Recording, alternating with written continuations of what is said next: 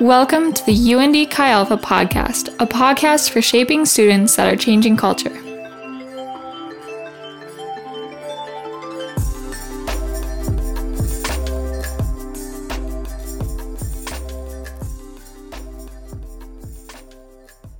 Hello, everyone. Good to see your smiling faces, especially Matt Bakken on that Instagram post, looking fly, looking good. Awesome to see you guys. If you haven't met me before, I'm Judah Negron. This is going to be my third year with Chi Alpha, two years as an intern. Next year, I'm going to be going on the full-time staff. So if you don't know me, have a conversation with me. I'd love to get to know you. But to start off, guys, I want to ask a really spiritual question, and that is, who is the GOAT of basketball? Who's the greatest of all time? All right, who's the greatest of all time? And more specifically, all right, all of you have your opinions, all right?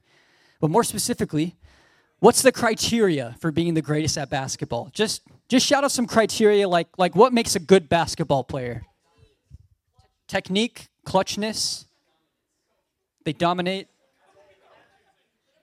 Attitude, a little bit of attitude, a good attitude, a little bit of fierceness per se. Grit.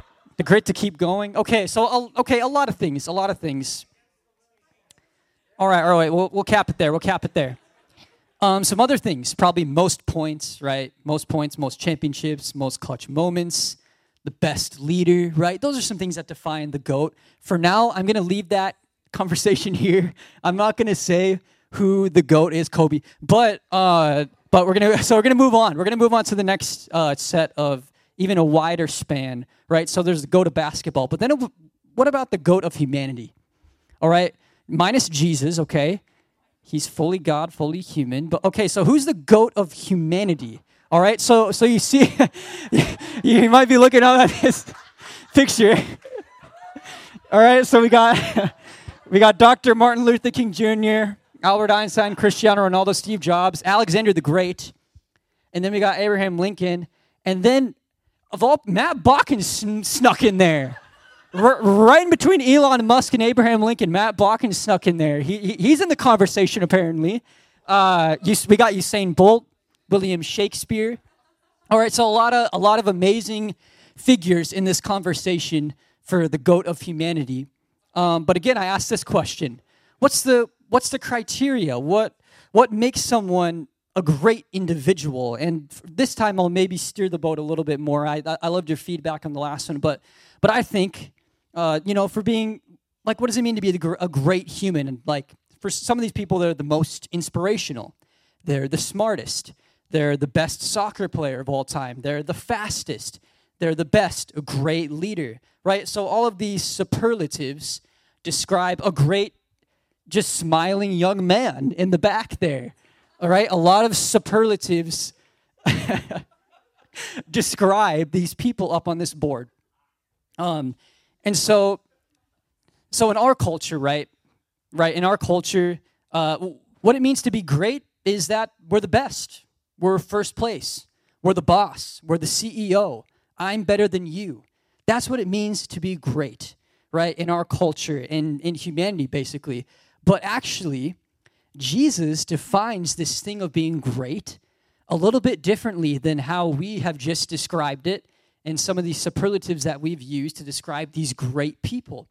And so today we're actually going to dive into a portion of Scripture where Jesus kind of flips the script and says a little bit of a paradox in what is actually great, because what we think is great is a little bit different from what Jesus thinks. And so we're going to talk about that tonight. So but for a little bit of, cliffhanger and suspense, we're going to not get into it right away. What we're going to do is I'm going to pray and ask the Holy Spirit to be here and speak through me, because I want it to be His words and not mine, and I want Him to just impact your hearts and teach you something new tonight. So we're going to pray. Thank you, Jesus, for this night, and that I just get to share the Word of God with these awesome people. I pray, Jesus, that you just speak through me, God, and that you just teach us your Word. In Jesus' name, amen. Amen, amen. Sweet. So Jesus defines this thing of being great a little bit different than our culture. And to take a look at this, we're going to go into Mark chapter 9, verses 33 through 37. But first, I'm going to recap a little bit, right? So Josiah last week, Pastor Josiah, awesome message on Mark chapter 8. And he talked about how people were starting to see Jesus clearly now for who he really was, right? The Messiah, the Savior of the world. People were starting to kind of notice that I think this man is like the Messiah, right, that we've been waiting for.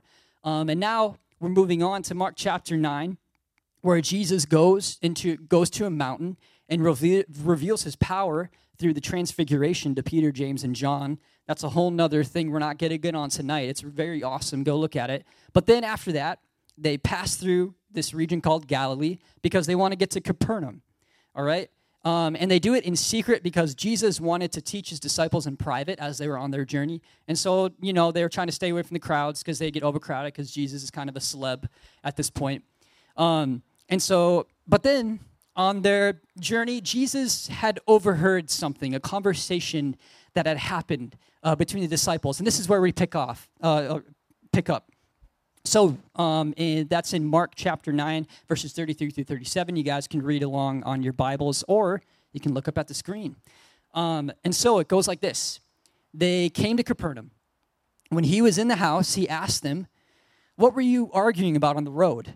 But they kept quiet because on the way they had argued about who was the greatest, right? So they were having the goat conversation just like we were tonight. They were arguing about who was the greatest, but they thought, that they were the goats. All these disciples, they wanted, they thought they were the best, and they were trying to decide who was going to be Jesus', right-hand man when he took over Israel and took over all this political power, and then, they're going to have all this power as well. So Jesus, he questions them on this because he had overheard the conversation.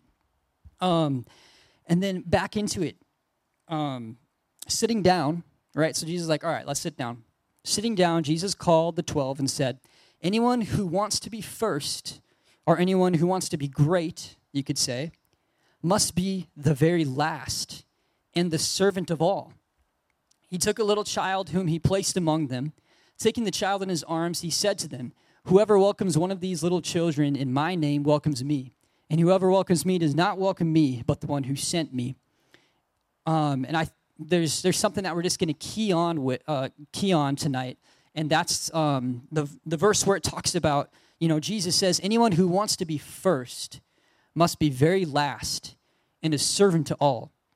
Anyone who wants to be great, right? We described all these superlatives. What does it mean to be great?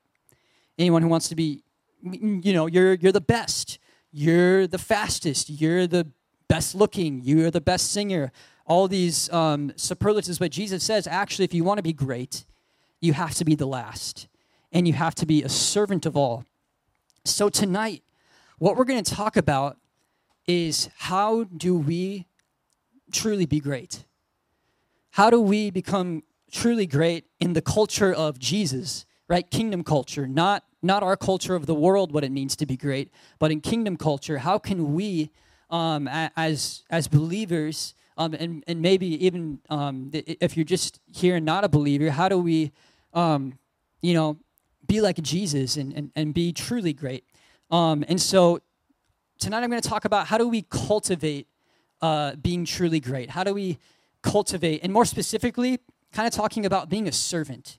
I believe this is what Jesus was getting at in this kind of sit down, is that to be truly great actually is to be a servant and to not see yourself as better than others, but to see yourself as, but to put people first.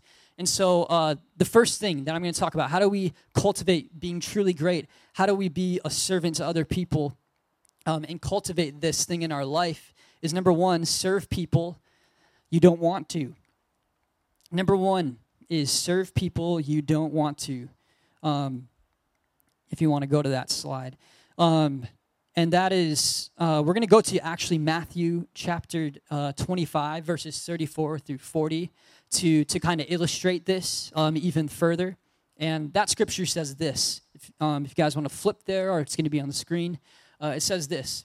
"Then the king will say to those on his right, 'Come, you who are blessed by my Father, take your inheritance, the kingdom prepared for you since the creation of the world. For I was hungry, and you gave me something to eat. I was thirsty, and you gave me something to drink. I was a stranger, and you invited me in. I needed clothes, and you clothed me.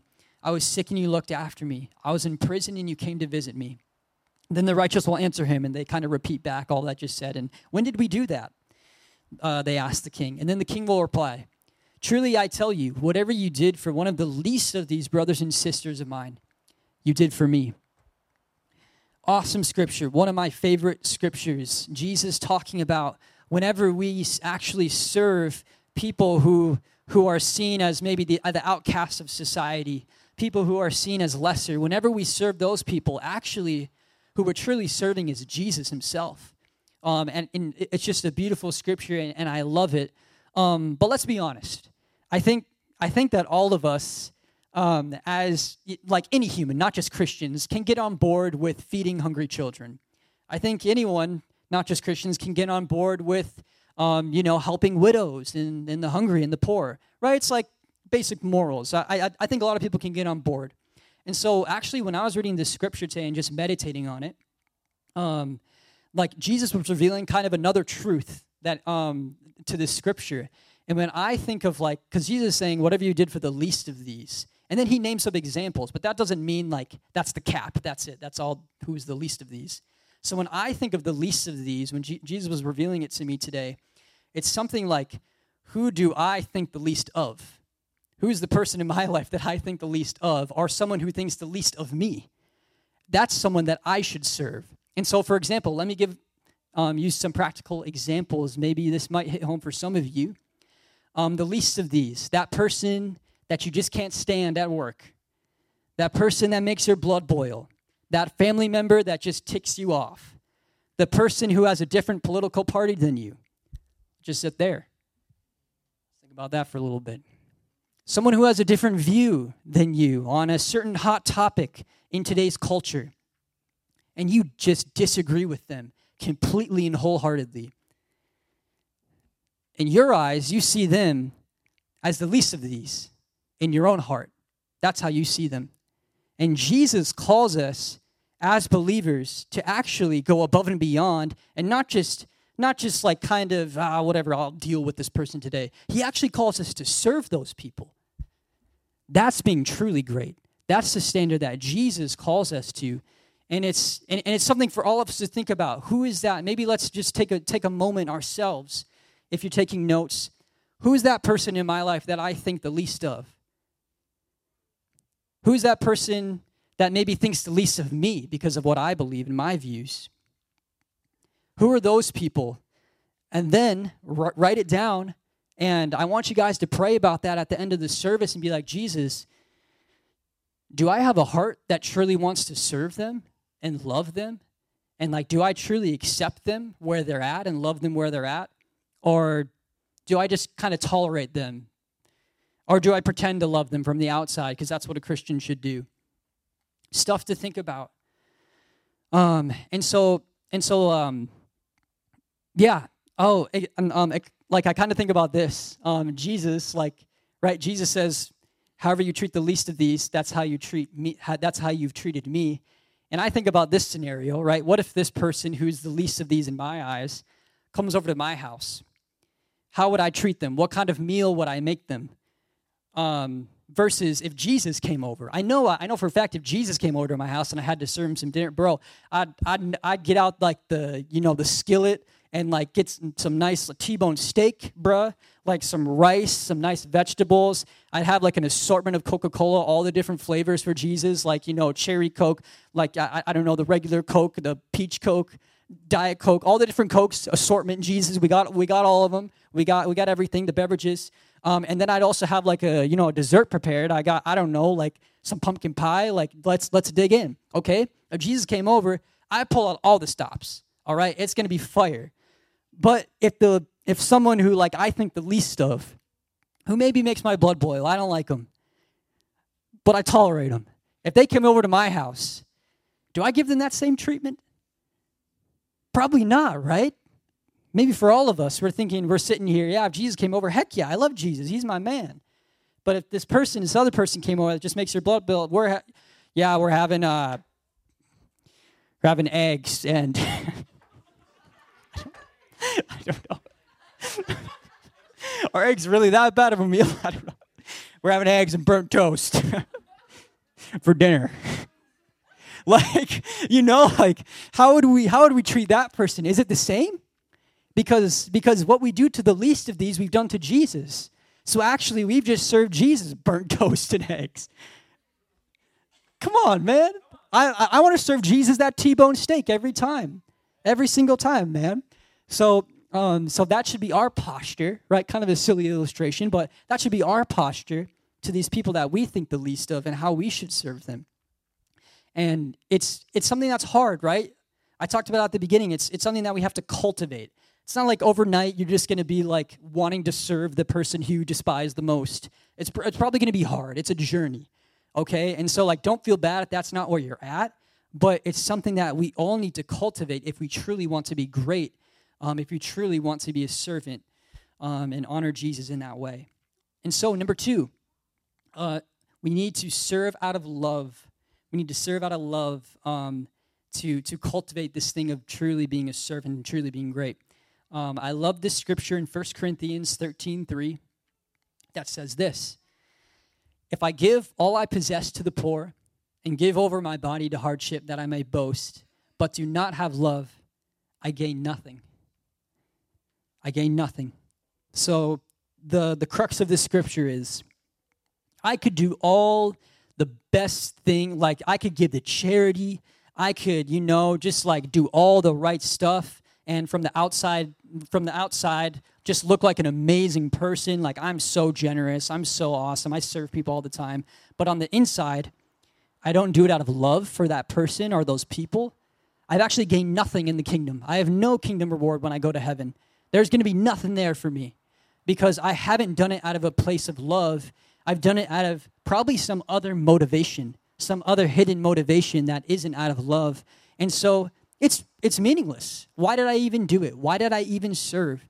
And so that's why this idea of serving out of love, it's such a core thing when it comes to truly being great. Because actually, if we don't serve out of love, didn't mean jack squat. Didn't mean anything. We didn't gain anything. And so, it can be hard, especially if you're active, Christian in your church or just in your community, because there's a lot of opportunity to serve. And after a while, maybe you're fired up at first, doing it out of love, but after a while it can be easy to serve out of obligation, serve out of routine, serve just because that's the right thing to do, serve because, well, that's what Christians do. And we've forgotten one of the most core things, probably the most important thing when it comes to serving others, is we need to do it because we love them. We need to do it because we love the church. We need to do it because we love the least of these. And so, again, back to this illustration of this person, the person I think least of comes over to my house. Let's say I do serve them that T-bone steak, right? Pull out all the stops, assortment of Coke, rice, vegetables, pumpkin pie, everything, right? I pull all the stops for this least of these person. And then I just post on social media, amazing dinner with this guy. And then I didn't do it because I love the dude. I did it because I wanted recognition. I did it because I wanted people to think I was a good person. I did it not out of love for this person that came over to my house. I pulled out all the stops. From the outside looking in, it looks exactly the same as serving Jesus, right? This guy that I think the least of got the same meal as Jesus. The same thing from the outside. But on the inside, my heart was different. My motivation was completely different. When Jesus came over, it was out of love. Oh, I love you, Jesus. I just want to serve you. You're my everything. I want to pull out all the stops for you, Jesus. You're so worthy. You're worthy of it all. But then least of these guy comes over. Same exact meal, but I just want to impress my Christian friends and, hey, look how righteous I am. Look at how cool I am. Look at how much of a Christian I am. But on the inside, my motivation isn't out of love. It's for my own gain. And so I don't gain anything because I already gained exactly what I was looking for. It was recognition on social media. That's my gain, not the heavenly reward. I didn't gain anything eternally because I didn't serve out of love. And then there's a quote that I came up with, your boy, if you want to put it up there. And it says this: to truly be great, The outward action of service needs to be matched by an inward motivation of love for Jesus and others. To truly be great, the outward action of service needs to be matched by an inward motivation of love for Jesus and others. If that's not there, then that's just not it. If they don't match up, the outward action and the inward motivation, if they're misaligned, you missed it. We missed it. It's something that's so key. And it's something that it honestly is something to cultivate in our life. Like I go through the motions. Like sometimes, man, like I'm not perfect. I'm just not like on worship team every time. Just like, I love you, Jesus, let's go. Like sometimes I'm like, I'm tired.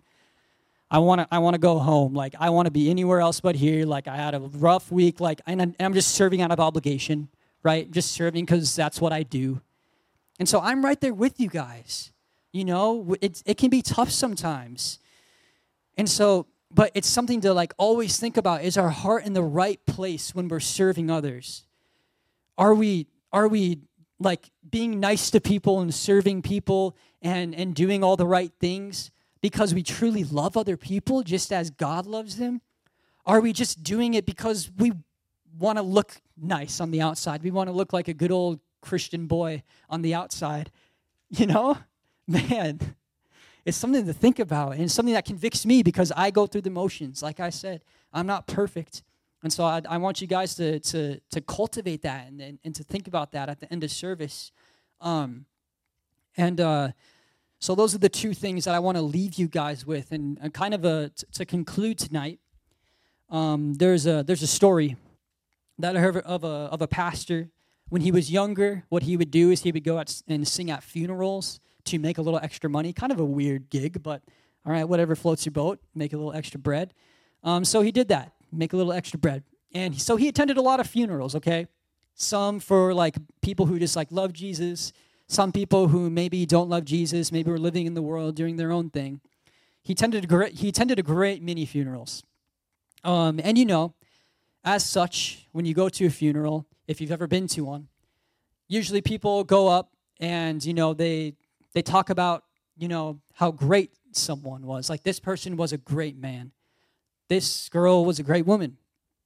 Tom worked so, you know, Tom was great. Sally was great, right? And they talk about how great these people are. And but when you dig a little deeper, when you listen a little deeper, there's always like a reason as to why someone's great, right? They don't just say that and leave it there.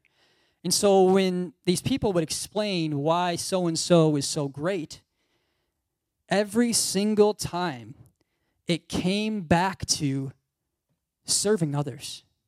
Tom worked so hard to provide for his family. That's what made him great. Sally sacrificed everything to raise her children right. Billy fixed people's cars for free. He was an amazing servant. He loved people so well with his talents and gifts and abilities. Every single time, it comes back to the idea of serving others, of loving other people, loving the least of these. People don't remember someone for how successful their career was. People don't remember someone for being a straight A student. They don't say that at the funeral. They don't remember that they were a star athlete or how they were the best at this or that. People remember the times that person put others first. They remember the times that person served out of love, who sacrificed for the gain of others and not themselves. Living this people first, me next mentality. That's what people remember. What do you want to be remembered by?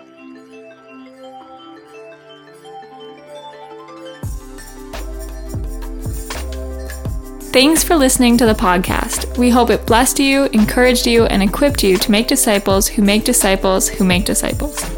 If you would like to connect with us, you can visit us at undchialpha.com.